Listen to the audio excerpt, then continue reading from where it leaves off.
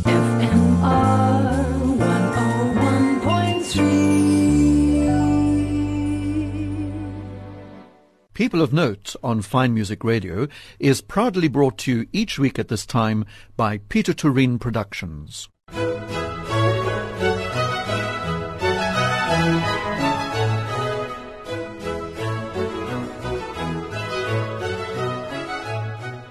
This is Rodney Trudgeon welcoming you to this week's edition of People of Note here on Fine Music Radio. Now, I hope you won't think this is indulgent, but going through the experience of having a book published for the first time in my life was both thrilling and challenging. The whole process fascinated me, especially once all my work had been done and sent off to the publishers, Jonathan Ball. But then the process of editing, proofreading, printing and publishing also completely fascinated me. So, I decided to invite the publishing director at Jonathan Ball, Jeremy Boraine, to be my guest on this week's edition of People of Note to talk about the magical world of authors, books, publishers and printers. And Jeremy has worked at various publishing companies and has been at Jonathan Ball for the past decade and a half. He's worked with a number of South Africa's top authors since Jonathan Ball Publishers, which was started in 1976, specializes in South African history, politics and current affairs, but also publishes some fiction. There's even a Harry Potter link, but we'll get to that. Jeremy, welcome. Welcome to People of Note. Thank you, Rodney. It's lovely to be here. I've been talking about you being in the whole business for a long time. Has it been your life? What attracted you to books and publishing? You know, I was one of those people that very early on knew what he wanted to do. I think I was at the University of Cape Town, and although I didn't study literature, I didn't study English, I had a calling, it felt. Originally, I think it started as I thought I was going to be a writer, but as time has shown, I don't have the discipline to be a writer, so I thought, well, let's rather be a midwife to authors. That's an interesting how I refer to it, and we can talk about that later. So the dream was to try and work in publishing, and I always then considered New York to be the capital of the world publishing, and I got myself there fairly early on, and worked for Penguin there, and so that was the beginning of the journey. So what exactly attracted me? I was always an avid reader. Although my grammar and spelling was absolutely atrocious in those days, I just loved the written word. So I think if I haven't always been in book publishing, I've always worked with words. It's very refreshing to hear that, to hear someone say how wonderfully attractive a book is, reading. Because, of course, we're suffering these days, aren't we, with people reading less or just getting information in little bite-sized chunks from the internet, but sitting down with a novel and reading is something very special, isn't it? Which obviously you felt from the beginning. I think so. You know, I mean, there's always an existential sort of dread that people are doing less of something or more of something, and I wonder if that's always true. Mm-hmm. I don't think, you know, there wasn't a time where everybody read novels. I think it's always been a certain group of people or certain population. Certainly the publishing industry or the book industry is challenged by the growth of social media and digital technology, and I do think attention spans are shorter, and our lives seem to be so busy with, you know, endless emails and WhatsApps falling into our phones. But it's perhaps the way to look at it is that it's a great escape from the troubles of the world. It can also be much more than that, of course, but it's an opportunity to indulge oneself, to be alone with that author. Mm-hmm. And with the wonderful use of the language that he may or may not make. Yes. This glorious language we have called English. Yes. Well, any language really, but for me, yes, English. For English. And you must have a pretty good idea of how many people are reading in your business as publishing director at Jonathan Ball. You're clearly selling books. The bookshops are full of books and people browse and presumably buy. Yes, although it's tough time, isn't it? It's tough economic times. It is tough economic times, but I don't want to dwell on that. We all know that it's tough economic times. Every industry is struggling. Every business is it's a challenge to stay afloat. It is difficult to know precisely how many books actually get read. We know how many get bought, but we all know that many books are bought and remain unread. And in fact, one finds people take on reading challenges. They're going to read X number of novels in a year, or X number of novels from a certain country. My challenge this year is to go back onto my bookshelves at home and find books that have been there for years and years and read them. So I'm on book number 2.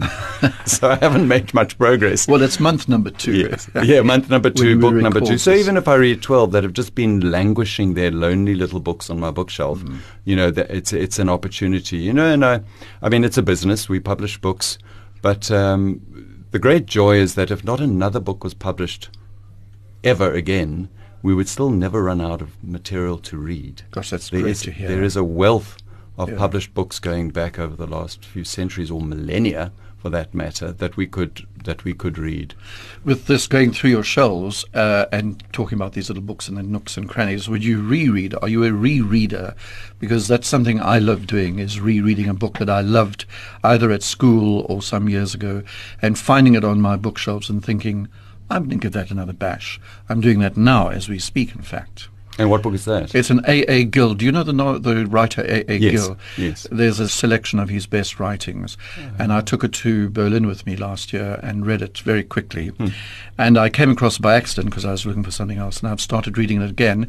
And everyone who knows A.A. Gill will know what an incredible writer he was. Yes. And so just enjoying the language on the second trip through is an absolute joy. So how about that?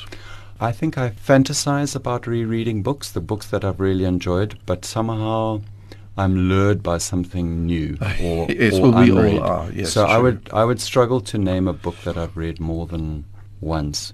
And sort of the one great sort of challenge or failure in my life is that I was presented with a copy of Ulysses by James Joyce for a birthday present from a girlfriend when I was 20. And I've tried to read it over and over and over again. And I think I've made it as far as chapter 5. I've tried it as an audio, and I've yet to get through it. So perhaps you can re-interview me in 20 years' time, yes. And maybe I will have got to chapter 10. But yes, and you can tell us all about Ulysses. Yes. I have just another anecdote from me, is that I have a book that I think I might have read 5 or 6 times, and that was a book we had at school called My Family and Other Animals by Gerald Durrell. Gerald Durrell. Which is an absolute delight. Yes, a wonderful But books. It's about you, this interview, not me. So tell me about your first piece of music. Carmina Burana, the famous cantata. Yes, I chose that because, in fact, I sang it in the Cape Town City Hall in 1978. When I started to make my selections of music, I fondly imagined that I had sung it as a soprano. I sang in a school choir that joined, I think, the Cape Town Symphonic Choir. But looking at the dates, I think I was a bass, because I went swiftly from soprano, alto, tenor, bass by the end of 1978, and then I quietly slipped out of the choir. But I think this Carmina Burana really did give me a love of choral music, of choirs, and it's not that I listen to it all the time, but I have a great appreciation for it, and I find it, I just sort of fall into it when I hear it. So, and I think it was this cantata that gave me that.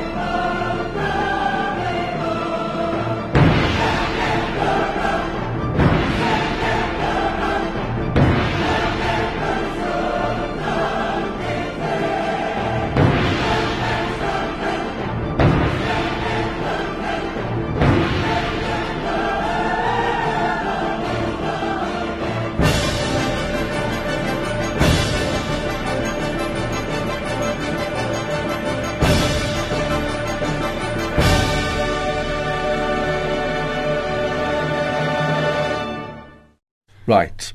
That's the thrilling opening chorus, O Fortuna, of the cantata Carmina Burana by Carl Orff.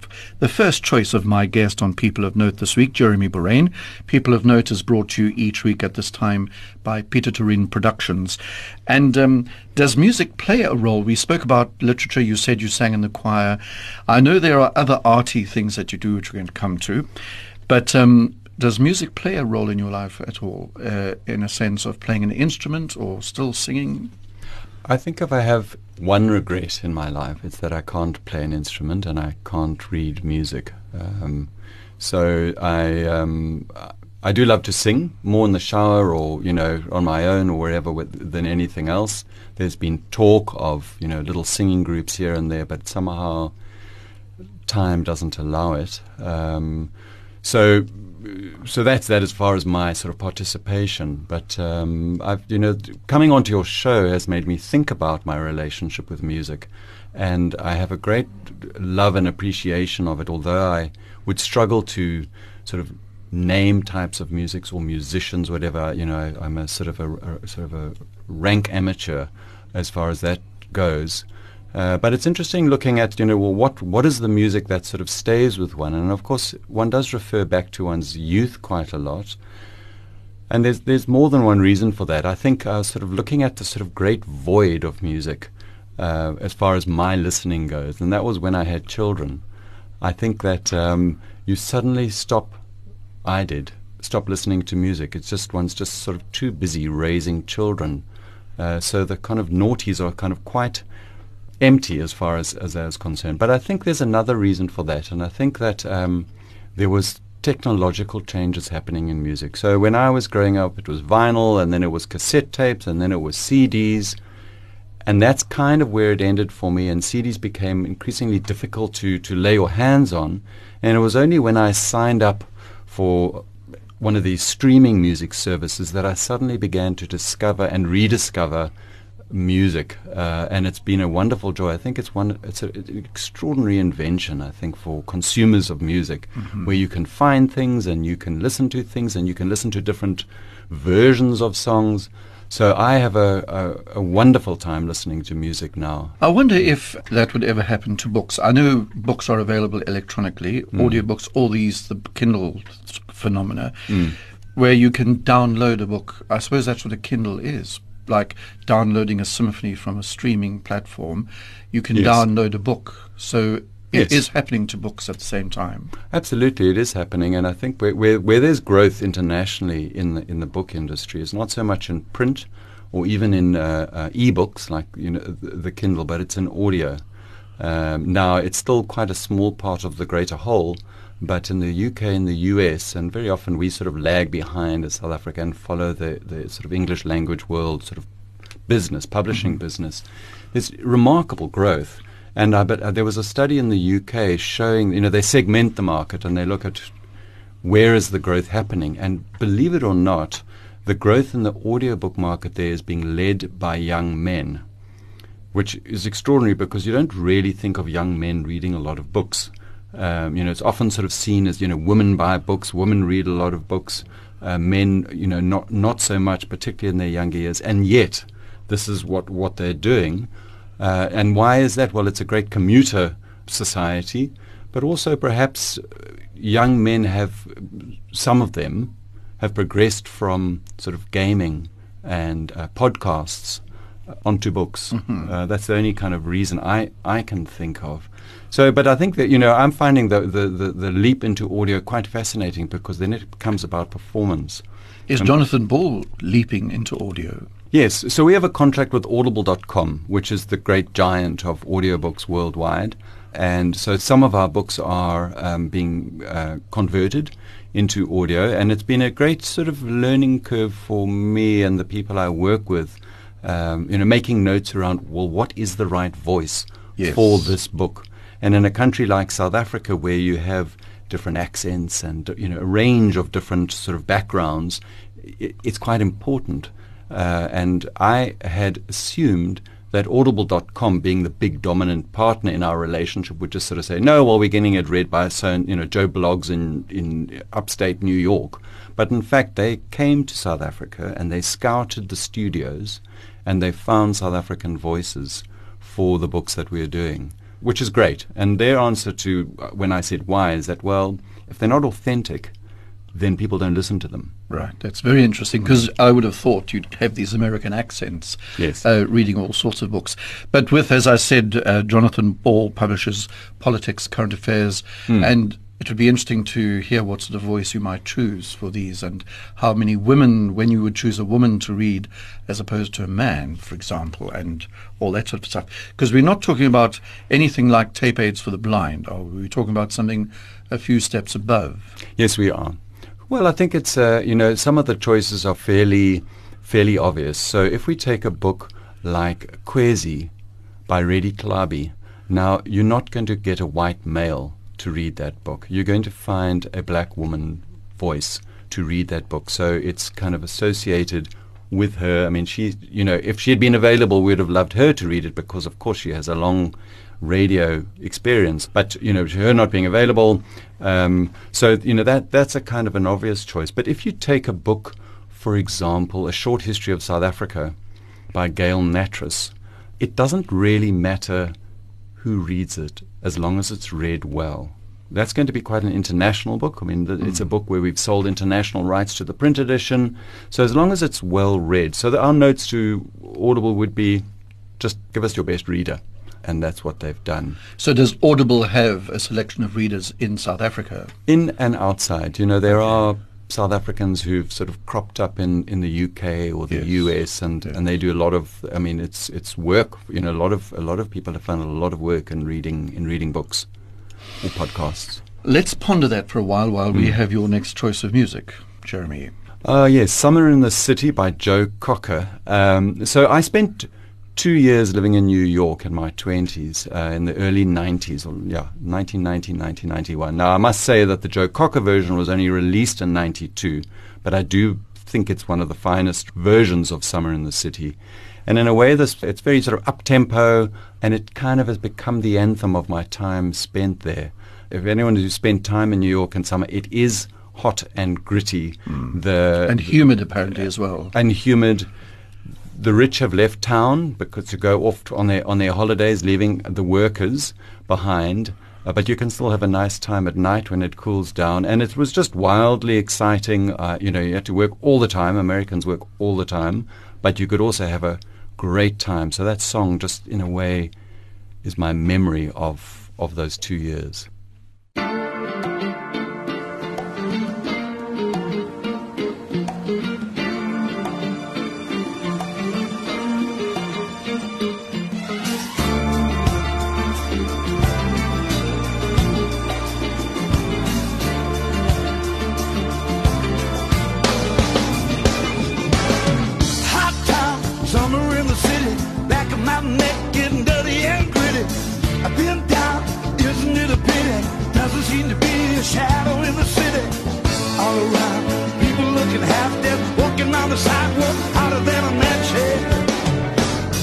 But at night it's a different world.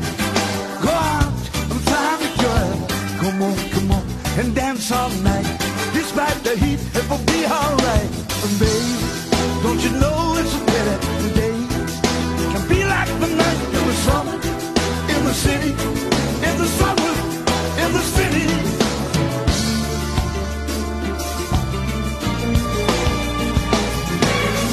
Cool town, evening in the city, dressed so fine and looking so pretty.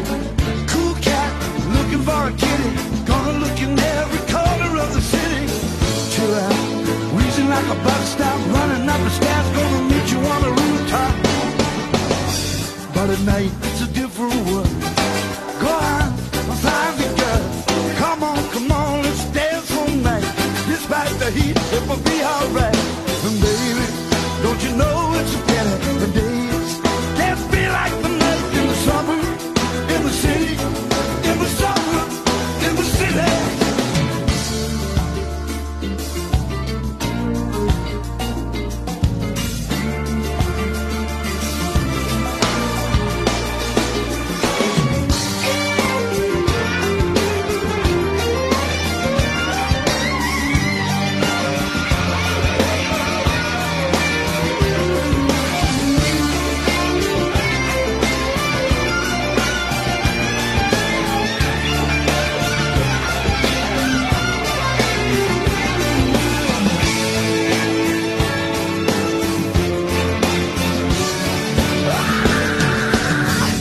tonight it's a different world. Go on, find me, girl. Come on, dance on me. Despite the heat, it will be alright. Baby, don't you know it's better the days can't be like the night in the summer, in the city, in the summer, in the city.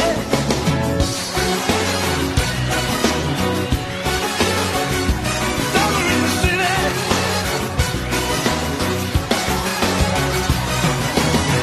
Hot town. Summer in the city. There we go. A cool town. Even in the city.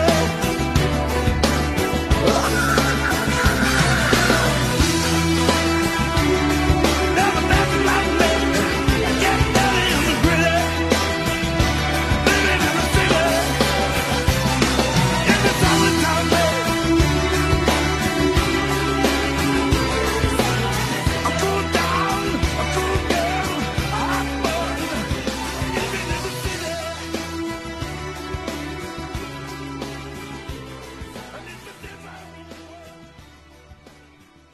Joe Cocker, Summer in the City, the second choice of my guest on People of Note this week, Jeremy Boraine, who is the publishing director at Jonathan Ball Publishers.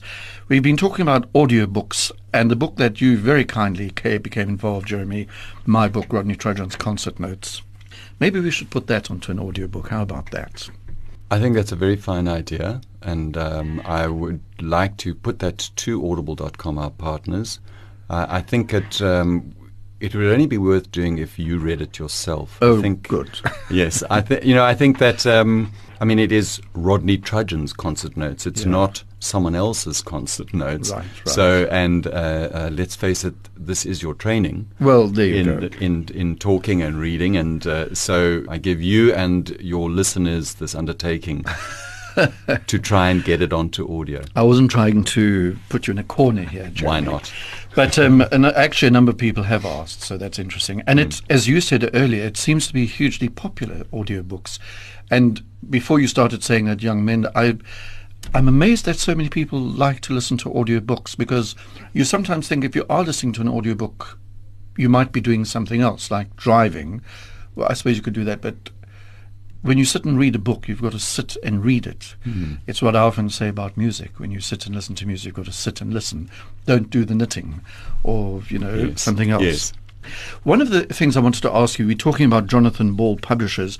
Jonathan Ball founded this. Jonathan is still around, isn't he? But he's not as hands-on anymore. Or what is the situation with Jonathan himself? Jonathan, he founded the company in the mid to late 70s, and he was at the helm for many years. He stepped down as CEO about 4 or 5 years ago, and he is now there on a part-time basis. His title is Publisher at Large. So what he's doing is following up on ideas for books, using his contacts, bring them to the table, see if they're worth publishing. So he's keeping his hand in. And of course, many companies, when you lose your institutional memory, you lose a lot. And of course, it's great to bounce ideas off him, because he can then say, well, I tried that back and then, and it didn't work. Maybe it'll work now, but it didn't work then. Or you'll sort of say, well, so he's got wonderful memory of the industry, and of course the Jonathan Ball Publishers itself. It is. It's a brand, and it's a much respected brand. Yes. But at the same time, I wanted to ask you, do people come to you with a book to be published, or do you mentioned getting ideas from Jonathan, or do you go out and commission people? What happens mostly? How does a book come to you? I think there are many routes. First let me say that there are submissions, and there is commissioning that we do. So in the submissions, we have a website, and people can come through that unsolicited. There are some agents who operate primarily from the UK and the US who will do submissions to us on behalf of authors. And then, of course, there's the network that each of us who work there build up over time.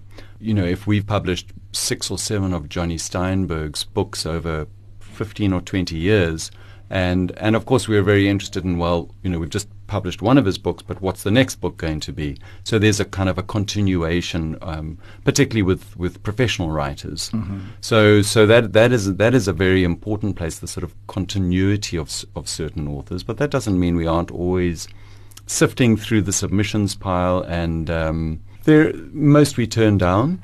But that's just the nature. The nature of it. We get all range of submissions, and none of them should ever be. Many of them should never be books. But amongst that, we do find books worth publishing. So at your peril, you ignore your submissions. Okay, but how do you do that? Do you have a panel of readers, or if a text comes in, how do you decide who reads it? So I have a colleague, Amy, who is the kind of the first port of call, and manuscripts will be submitted to her, or not just manuscripts, but perhaps ideas, proposals, what have you. So she's the sort of the first vet, and then she will rely on me or colleagues of mine to look at proposals or read a piece of a manuscript. We have regular meetings where we can sort of talk through various ideas. It's there are hundreds of submissions, so it's quite challenging to stay on top of it, but that's her job for now. Part of her job for now. But of course, submissions are coming sort of through our customer services email address, or through Jonathan himself, or or I get emails, or calls or whatever. So they're coming from sort of all directions, and it's a bit of a balancing act, because you can only publish so many, and there's sort of important decision making. And you can't only rely on submissions. We very actively commissioning books as well. And I think that's particularly true in the area of politics, current affairs, biography, where we're constantly thinking, where's there a gap? Who needs a good biography? Should it be authorized or unauthorized? So we're out there using our contacts, speaking to, it's very often journalists who we can commission to write books. And looking ahead, projecting ahead into 2 years hence, kind of like what's going to be happening in South Africa. Are there elections? Are there, what events are taking place, a centenary or what have you? Or indeed just sort of looking at older books and saying, is it time to revise this book and put it out again? Yes. So a good example of that is that Jonathan published a book in the late 70s, The Super Afrikaners, which was a bestseller and a classic of its time, and we republished it about 8 years ago with a new introduction by Max Dupree, and we've sold 10,000 copies, which is extraordinary, really. I mean, one has to be very opportunistic as a publisher. My goodness. I want to ask you about the process next, but first of all, let's have another music break, Jeremy. This is a Gazette by Mahlatini and the Mohotela Queens. Now, well, not a strange choice, but I chose this song because for some reason, and I don't really understand why, it's another anthem of my youth. So looking at my 20s, perhaps my late teens and into my 20s, we listened to so many different types of music. Of course, there was British rock and punk and a lot of reggae and protest music and you name it. And for some reason, this song has sort of stuck in my head as the one where we would be in sort of some dingy nightclub filled with smoke and cheap beer, and then this song would come on and we'd all jump onto the dance floor. There were countless other songs where we jumped onto the dance floor, but for me, I just loved this song.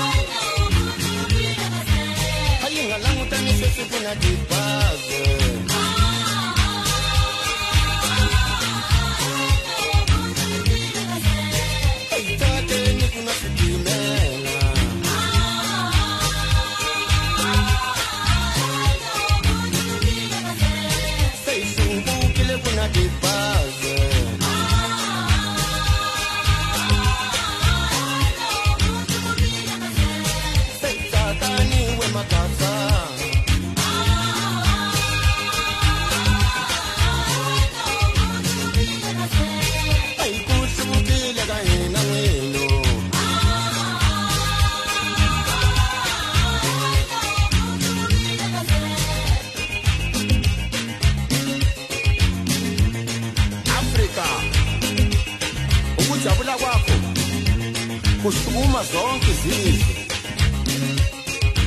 Hayi, ukughiya kwakho kujabulisa zonke izinhlanga. What? Yo, what's more? What? Yo, what's more?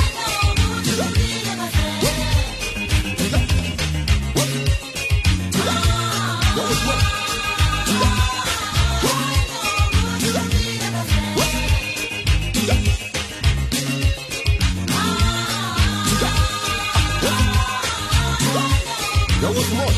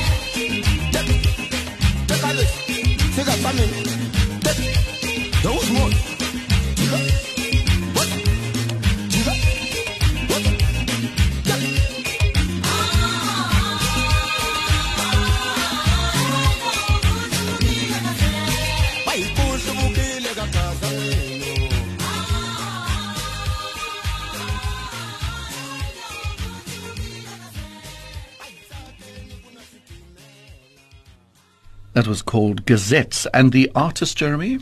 Mahlatini and the Mohotela Queens. Okay, there you go. Jeremy Boraine is my guest on People of Note. He's the publishing director at Jonathan Ball Publishers. We're talking about the wonderful world of publishing and books.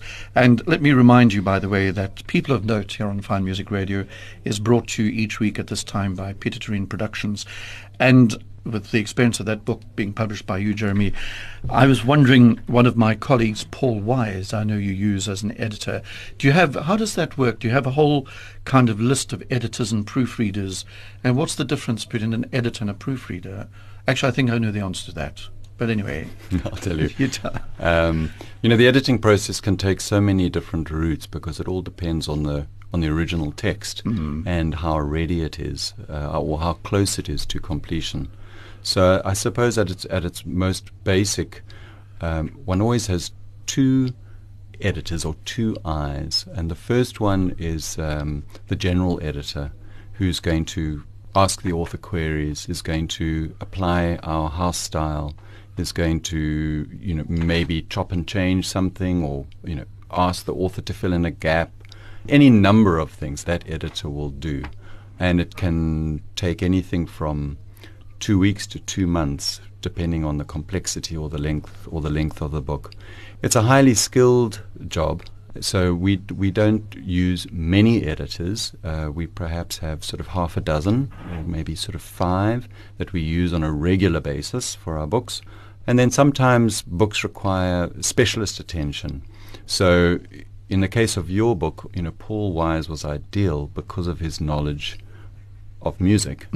So he could bring that to bear, plus his just general skills as an editor. So it was sort of 2 for the price of 1, Paul. Yeah. I hope you're not listening. But if one did a book of, say, economics, you might have to have a general editor, and then you might have a specialist reader to read it through to make sure the author hasn't made any terrible blunders. So one's always sort of trying to, I think we really try to have as much quality on our books as possible. So the second round, so you get through the editing, which is a collaboration with the author, and then we go to sort of typesetting. In other words, what the page is actually going to look like on the printed book. And then it'll go to a proofreader. And the proofreader is looking for the sort of at the minutiae, those like little widows and orphans and capitalization and the full stop that's missing, or the transposed words, or all those kind of tiny things that either the editor and the author missed the first time around, or something happens in the typesetting. It breaks a word badly or whatever it is. So it's trying to find all that little detail and make it look attractive on the page. Goodness, that must be quite a job. Imagine the sort of attention to detail, yes, the eye that you have to do that, because you're just faced by massive text, yes, with dots and hyphens and commas and capitals and italics and all those. And I know with my book, Paul and I were often discussing what should be in italics, what shouldn't be, should this be a capital, with the various movements, the various composers, the various styles. So those proofreaders must be sort of a genius in a way. I think it's maybe genius is going too far, but I wouldn't want to take away. I think it's a particular muscle that one develops, and I know that I'm not capable of doing good proofreading. I did work at the newspapers for some years, and I was okay. But there it's kind of slash and burn more than anything else on newspapers, because it's all about speed and turnaround. But it's an incredible discipline, and I think it's all very well to spot things, but I think it's also to be consistent. So if you italicize this particular kind of word, then you've got to be consistent throughout, and then it comes to the So it's a tough job. It's a tough job. And then the proofreader gives the go-ahead for it to go to the printer, to the actual printer. Yes. Well, we have internal sort of mechanism. We have a production manager who would do a sort of a final look, and there are a number of processes when that sort of when the book is final, when the sort of print pages are ready, it'll be a final decision about how many to print. The digital files will go to another one in our team, who then has to get it converted for the ebook. There's obviously all sorts of marketing and publicity things that begin, because once you go to print, it's about 3 or 4 weeks before the book, the finished product, hits the shelves. So that's obviously a very, very key point. I mean, you also then have had to have finalized the cover, which is an incredibly important part of the book, even though there's not that much text compared to inside. Every word is critical. The title, the photograph or the artwork, the blurb, all those kinds of things are critical. We were thrilled with our book. Well, yes, it's a very, very handsome edition. A very handsome edition. Yes. And the actual printing is done somewhere for you, isn't it? And I'd love to see that, actually. How do you print a book and bind it all together and put the cover on? Maybe you should have tours of the printers so people can go and have a look. I'm sure the printing presses wouldn't mind that. I mean, they should organize it really, because it's in their interests to remind the public that they are performing this amazing business, and they are printing books and all sorts of other materials. I mean, obviously newspapers and magazines and wine labels, which are very important. Indeed. So, you know, yes, I mean, and it is. I do try and get myself off there every so often. But there's been a dramatic change in printing. You know, a lot of it has gone digital. Yes. So very often we do our first printing with conventional lithographic printing, and then it'll become digital printing. So we can do very, very short reprints now. 5 or 10 years ago, you know, the minimum you could do was maybe 500 copies, 750 copies, and then it got too expensive. Now we can reprint 100 copies. And in fact, we've got down to the book of one, which means you can reprint one copy. It's not our business that's doing it. It's an international business called Ingram's. So we make our books available globally, and they print a single copy for a customer. So it's quite something. Let's have another piece of music, Jeremy. Well, I thought that no playlist is complete without a bit of Leonard Cohen, for a certain generation perhaps. You know, it was Leonard's perfect for when you're having an existential crisis.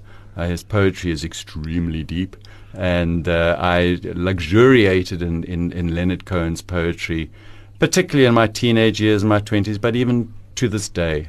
You know, I think he was a great, great artist. Now, the song that I particularly like is Take This Waltz. So it's a waltz. So not only do you have his wonderful poetry, and in fact, just an aside on the poetry, he wrote the song as a tribute to a Spanish poet, Federico Lorca, who died in the Spanish Civil War. So it was a tribute song to him. So in fact, some of the words are taken from a Lorca poem, but it's the beauty of the waltz with the words that I've always just loved the song. Now in Vienna there's 10 pretty women. There's a shoulder where death comes to cry.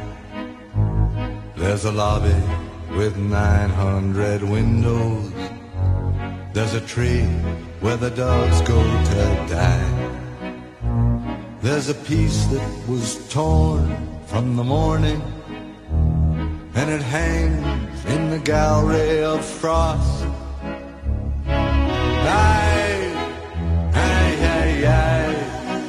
Take this waltz, take this waltz, take this waltz with a clamp on its jaws.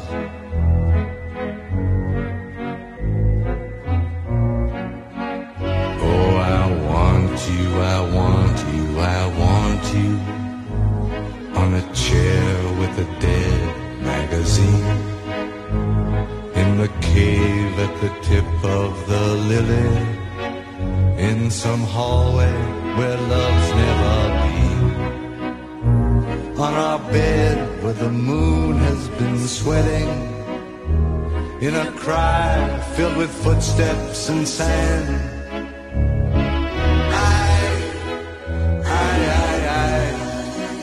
Take this waltz, take this waltz, take its broken waist in your hand.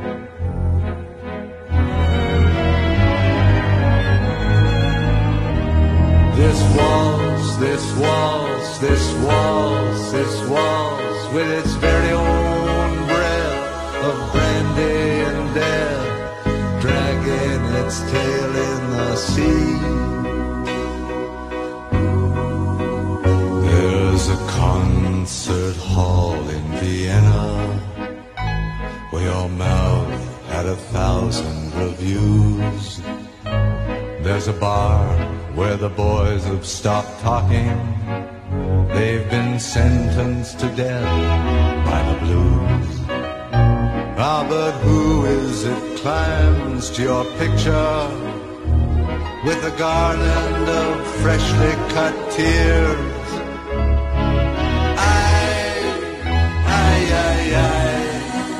Take this waltz, take this waltz, take this waltz, it's been dying for years.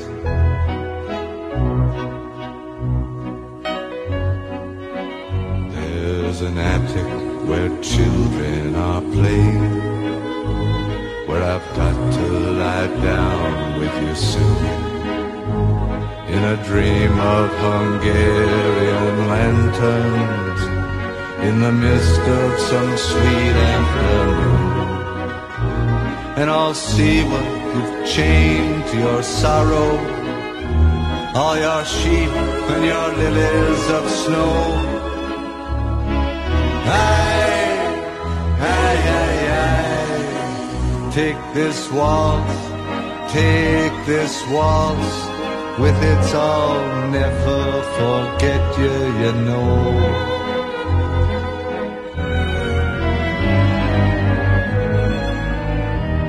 This waltz, this waltz, this waltz, this waltz, with its very own breath of brandy and death, dragging its tail in the sea.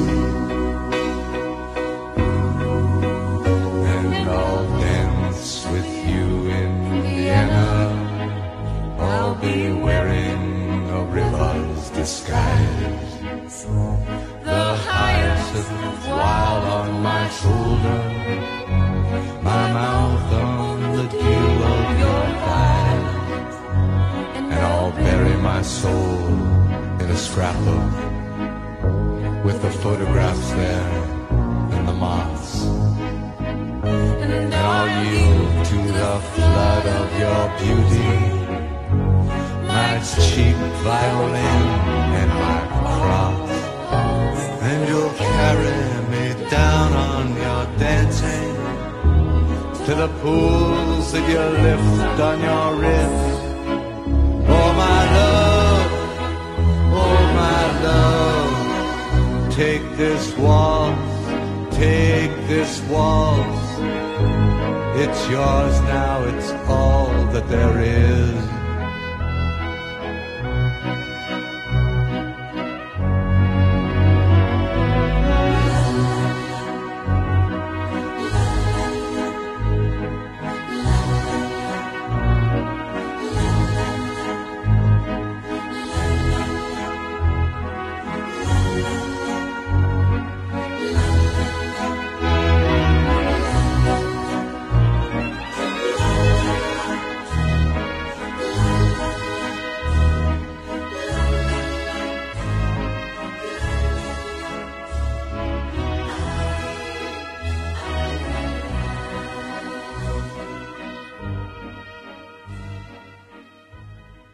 Leonard Cohen, Take This Waltz.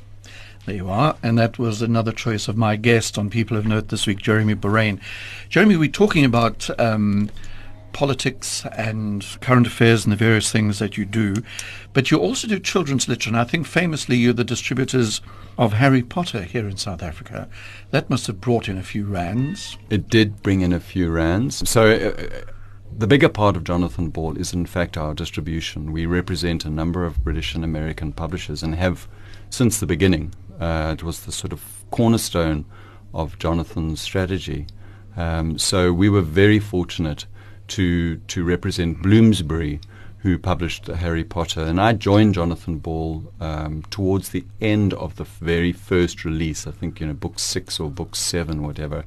And to see, sales of 100,000 copies in 1 month was just extraordinary, and it was, and these were big, expensive hardbacks, and the retailers were falling over themselves to order it. And, it was just it was an extraordinary thing. And yes, of course, if you look at historically at Jonathan Ball's turnover, those Harry Potter years, there was a spike every year.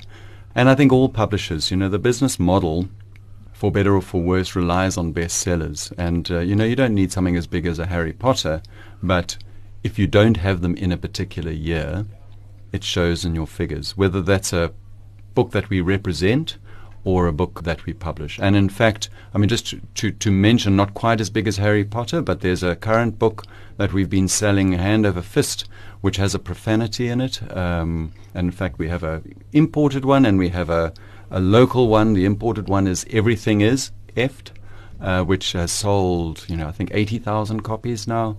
And we published a book called Manage Your Money Like an Effing Grown Up, right? Which everybody wants to lay their hands on. Yes. It's all very well to have a nice, tricky title, but in fact, you still need to have good content in the book, and that is really why you can have a tricky title which to help get a bit of publicity. But it's a very good book, Manage Your Money. I wanted to ask you, and it might be difficult for you, and you may say, no, don't ask me that, what you think might be the highlight, your number one bestseller. I know you've done things like The Scramble for Africa. You've won Sunday Times Alan Paton Awards on 8 occasions. I remember The Scramble for Africa by Thomas Pakenham, which fascinated me, and I was lucky enough to interview Thomas Pakenham when that came out. But does something stick out in your mind as a great success for Jonathan Ball, apart from Harry Potter? You mean in the past? Yes. A book that I think was something of a milestone now, some years back, was After the Party by Andrew Feinstein. So he was an ANC politician, very much sort of like a part of the struggle, and he became disaffected with the ANC over the arms struggle, and he wrote a book, a very good title, After the Party. Yeah. And it sold very well, but it was a very honest account of the very beginnings of when things started going wrong in the ANC. So that was a very significant book for us. Jeremy, because time is running out, perhaps you can whet our appetite. I mean, what should we look out for from Jonathan Ball over the next few months? Anything, well, I'm going to say anything exciting. I'm sure you're going to say everything is exciting. Well, yes, of course. As I mentioned being a midwife, and of course, all my babies are special to me. But 2 books, and I think particularly for Cape Town audiences, there's a new Michiel Haynes novel coming out, and we don't publish much fiction, so this is a very special to me and to Jonathan Ball. It's called A Poor Season for Wales, and it's set in Amanus, and it's coming out in March. And then, very interestingly, there's a retired psychiatrist, Sean Bowman, who worked at Falkenberg for many years, and he in fact put on a cantata at the Baxter called Madness, and he's now written a book called Madness. And it's not a biography, it's really looking at mental illness through 25 years of experience at close quarters, and it's a magnificent book. And it's also illustrated by his wife, Fiona Moody, who's a beautiful illustrator. So I think that's a magnificent book, both of them are. Okay, and out in the next few months. That one's out in April. Okay. Madness is out in April. Jeremy Boraine, it's been fascinating talking to you about this fascinating business, but what is your last piece of music before I let you go? It's by Abdullah Ibrahim, and it goes way back to 1980. There was an album, The African Marketplace, and the reason why I chose this was my father loved this album back then, and he said at the time, in the early 80s, that when he died, he would like a piece played at his funeral or memorial service. So, in fact, he did die at the end of 2018, so we did play a piece from this album. So this is The Wedding by Abdullah Ibrahim for my father. And Jeremy, just to remind people, Alex Boraine famously was your father. That's right. Alex Yes. Boraine, Yes, a politician. sorry, I should have mentioned his name, yes. But thanks for coming along, and all strength to your arm. Thank you very much, Rodney. It's been a great pleasure.